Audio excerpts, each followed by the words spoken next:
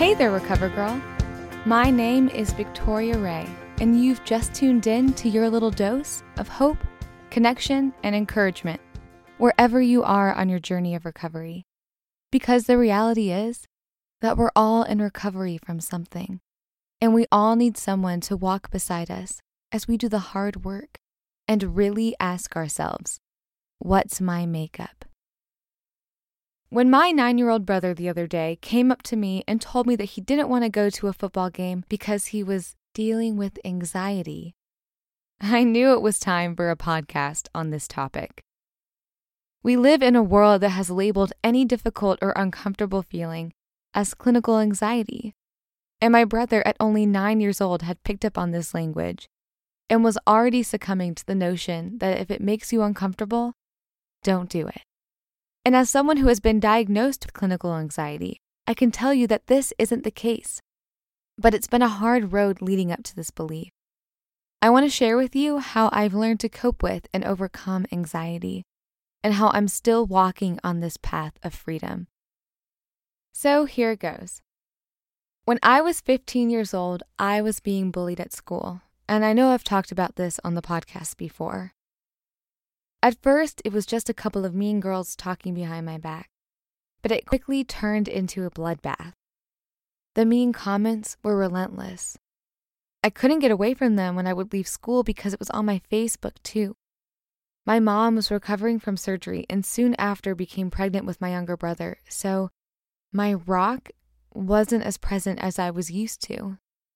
The worst part was that if anyone was friends with me, they suffered the same isolation and rejection. My friend group slowly dwindled, and I felt alone and judged and worthless.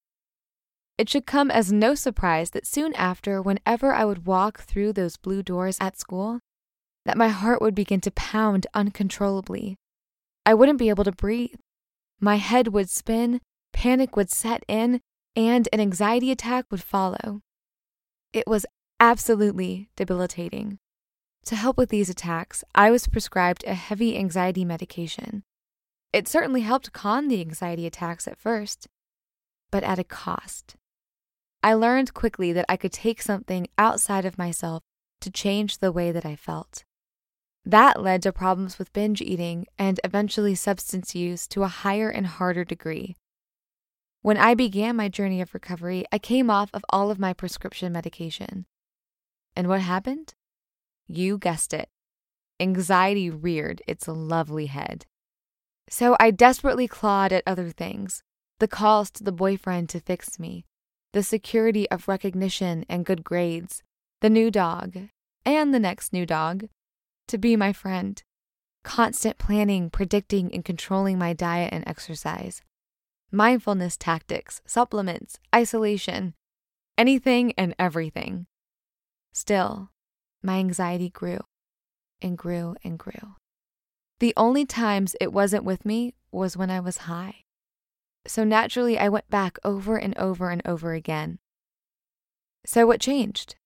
What's my solution today? Well, since I've been sober for 3 years now, clearly I haven't gone back to those other methods of coping. I've found something better, the only thing I've ever known that can actually get me out of my head. It's not coloring or deep breathing or medication or bubble baths every time things get hard. This is my secret, guys. This is my secret. Loving other people. Acts of kindness, random acts of recovery, being of service, prayer, and sacrifice. Because the truth is that the reason anxiety is so debilitating for me is because the focus is on me. What's going to happen to me? What are they thinking or saying about me? How is this going to make me feel? The times that I find I cannot stop thinking about me are the times I most need to think about you. But okay, that sounds great and all, but how do I put that into practice? Luckily, I practice what I preach, so I can actually give you some real concrete examples. Imagine that. Overwhelmed by walking into a training for work where I knew absolutely no one, I sat down next to someone who was sitting by themselves. How can I best love this person? God help me to love them. My anxiety about sitting alone was gone, and I was engaged in loving the person in front of me. The other day, I was feeling anxious about a pile of work on my desk at my job. So I took 2 minutes to send nice text messages to other people. Everything got put into perspective. My goal isn't to be the most successful employee. I'm sorry. It's to be the most loving person I can be. After a hard day with someone I love, I actually had an anxiety attack in my bedroom. I sat and I waited it out, and then I went and sat with someone else. I let myself love and be loved.